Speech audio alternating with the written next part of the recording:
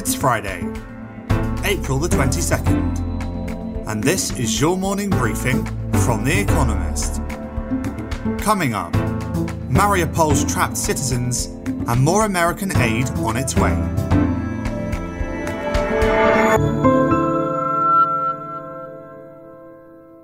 First, the world in brief. Ukraine's President Volodymyr Zelensky said 120,000 civilians remain trapped in Mariupol, which Russia has besieged for 2 months. The mayor of the port city said that Russian forces had been burying dead civilians in mass graves, seemingly visible on satellite pictures, to hide, quote, barbaric war crimes. Russia claimed on Thursday to have captured the town, despite few apparent changes on the ground. President Vladimir Putin told his army to withhold, quote, unnecessary attacks and instead blockade the area of the Azovstal steelworks where Ukrainian resistance is holed up, quote, so that a fly can't get through. President Joe Biden said America would send Ukraine an additional $800 million in military assistance and another $500 million to stabilise the country's economy and help towns brutalised by Russia's invasion. Mr. Zelensky said that Ukraine needs $7 billion a month to keep its economy afloat and, quote, hundreds of billions of dollars to rebuild all this later. The World Bank estimated that there has been $60 billion worth of physical damage to Ukraine's infrastructure so far. Jerome Powell, chairman of America's Federal Reserve, indicated that the central bank would probably raise interest rates by 0.5 percentage points at its meeting in May.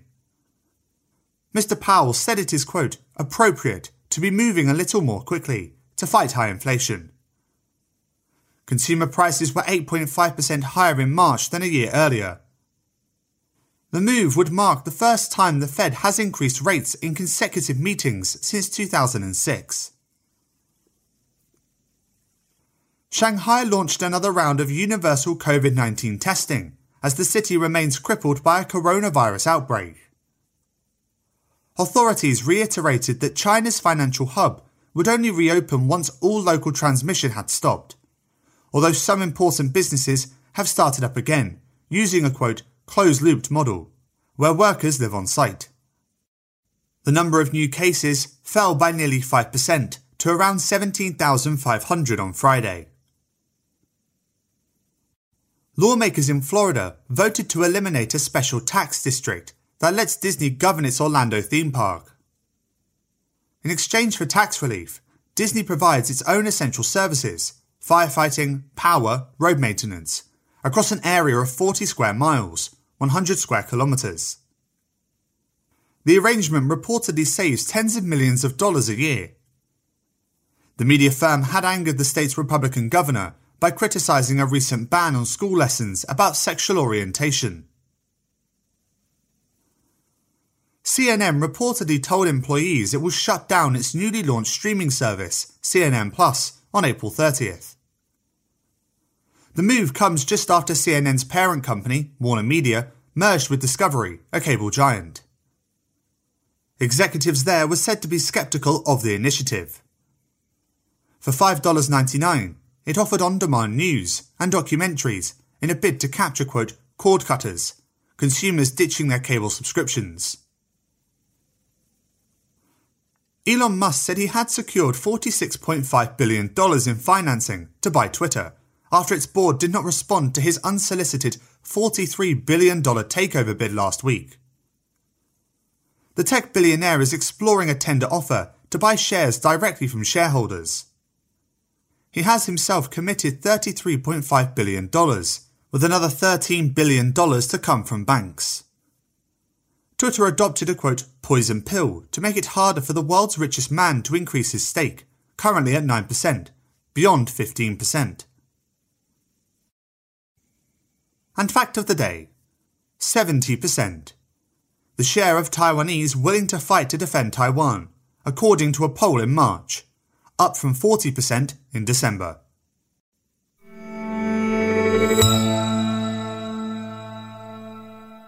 And now here's today's agenda. The battle for eastern Ukraine. Russian troops have begun a long-predicted offensive in the east of Ukraine, with attacks reported all along a 400-kilometre front.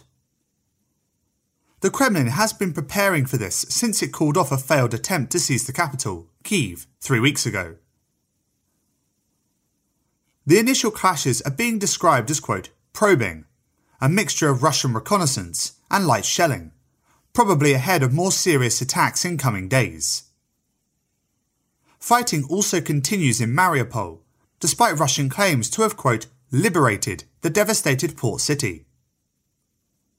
Although outnumbered, Ukrainian soldiers continue to defy Russian attempts to assert full control. On Thursday, Russia's President, Vladimir Putin, ordered his troops to seal off the Azovstal steel plant, where thousands of troops and civilians are thought to be hiding.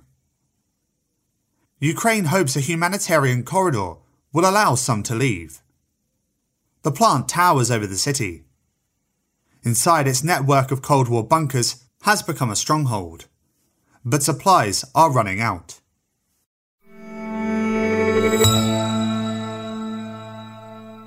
Disney v DeSantis. For 50-odd years, Disney has enjoyed a special arrangement in Florida. Its Orlando theme parks sit within a self-governing tax district, covering about 40 square miles, 100 square kilometres. In exchange for some tax and regulatory relief, the media giant provides its own essential services there, fighting fires, maintaining roads and the like. The deal reportedly saves Disney tens of millions of dollars a year. But on Thursday, lawmakers in the state house voted to revoke these privileges. The Republican governor, Ron DeSantis, is all but certain to sign the change into law. This is payback. Conservative politicians are furious that Disney's boss, Bob Chapek, publicly criticised a measure restricting discussions of sex and sexuality in public school classrooms for children of certain ages. They call Disney, quote, woke. The Sunshine State wants to be seen as, quote, pro-business, so the spat is awkward. Even as they seek to lure firms to Florida's pleasant climes, the state's politicians are willing to punish those who oppose their social agenda.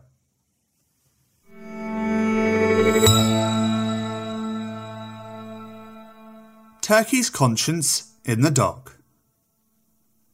A court in Istanbul will deliver its verdict on Friday in the trial of 17 activists indicted on coup and terrorism charges over their role in protests that convulsed Turkey in 2013. The accused include Osman Kavala, a businessman, philanthropist, and one of Turkey's best-known political prisoners, who has already spent 4 years in jail without being convicted of any crime. Mr. Kavala and Majulia Pucha, an architect, face life sentences. 6 other defendants could spend up to 20 years behind bars.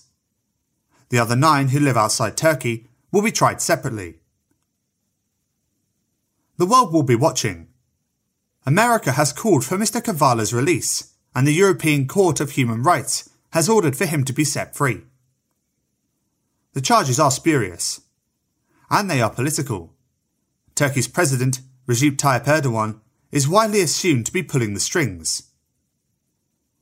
Sending the defendants to prison would destroy the goodwill Turkey has earned with the West during the war in Ukraine.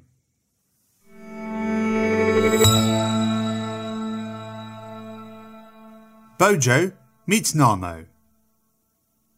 Britain's Prime Minister spent Thursday spinning yarn in Gujarat, a welcome break from doing so in Westminster. During a 2-day visit to India, Boris Johnson was trying his hand at a spinning wheel in Mahatma Gandhi's ashram. The larger purpose of his trip, however, is to bind Britain and India closer together. The two countries are negotiating a deal that aims to double trade and investment by 2030. And goodies are already being delivered. Indian firms have announced £1 billion, $1.3 billion in new investment in Britain.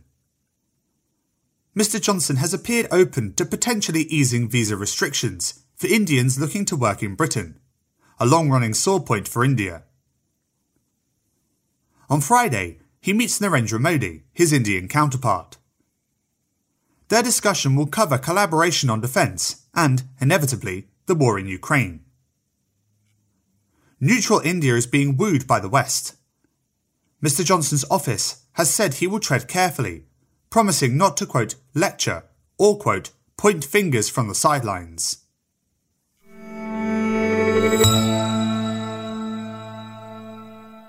Pessimism about Eurozone economies. Based on surveys of buyers in manufacturing and service industries, the Euro area's monthly Purchasing Managers Index illustrates trends across 19 economies. The latest, due on Friday, will indicate that growth will be slower this year than previously expected, while the rate of inflation will only rise further. PMI data released in March were better than expected, thanks to a rebound of economic activity after the lifting of COVID-19 restrictions. But this month, the impact of the war will show. Conflict in Ukraine is driving the price of energy to record highs, exacerbating the problems caused by the supply chain disruptions that plagued Europe throughout the pandemic.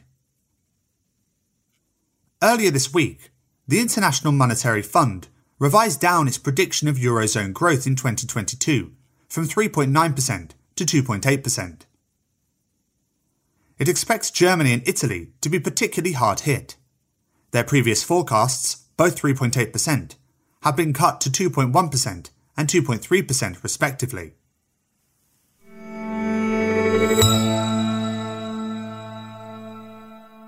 Daily Quiz. Our baristas will serve you a new question each day. On Friday, your challenge is to give all 5 answers and tell us the connecting theme. Email your responses and include mention of your home city and country by 5 p.m. BST on Friday to quizespresso@economist.com. We'll pick randomly from those with the right answers and crown one winner per continent on Saturday. Friday. Which driver is tied with Michael Schumacher for the most Formula One World Championship victories? Thursday. Which American film starring Tom Cruise was a remake of the Spanish movie Abre los ojos, or Open Your Eyes?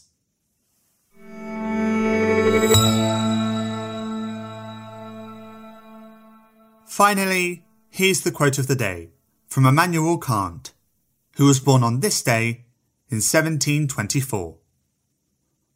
Science is organised knowledge. Wisdom is organised life. That's it from The Economist Morning Briefing, available every weekday and on Saturdays. You can hear interviews and analysis from our journalists, including our current affairs podcast, The Intelligence, by searching for The Economist on your podcast app, or by asking your smart speaker to play the latest Economist podcast. And as a subscriber, you have access to each week's full edition in audio. Just download the Economist app on your mobile device to start listening.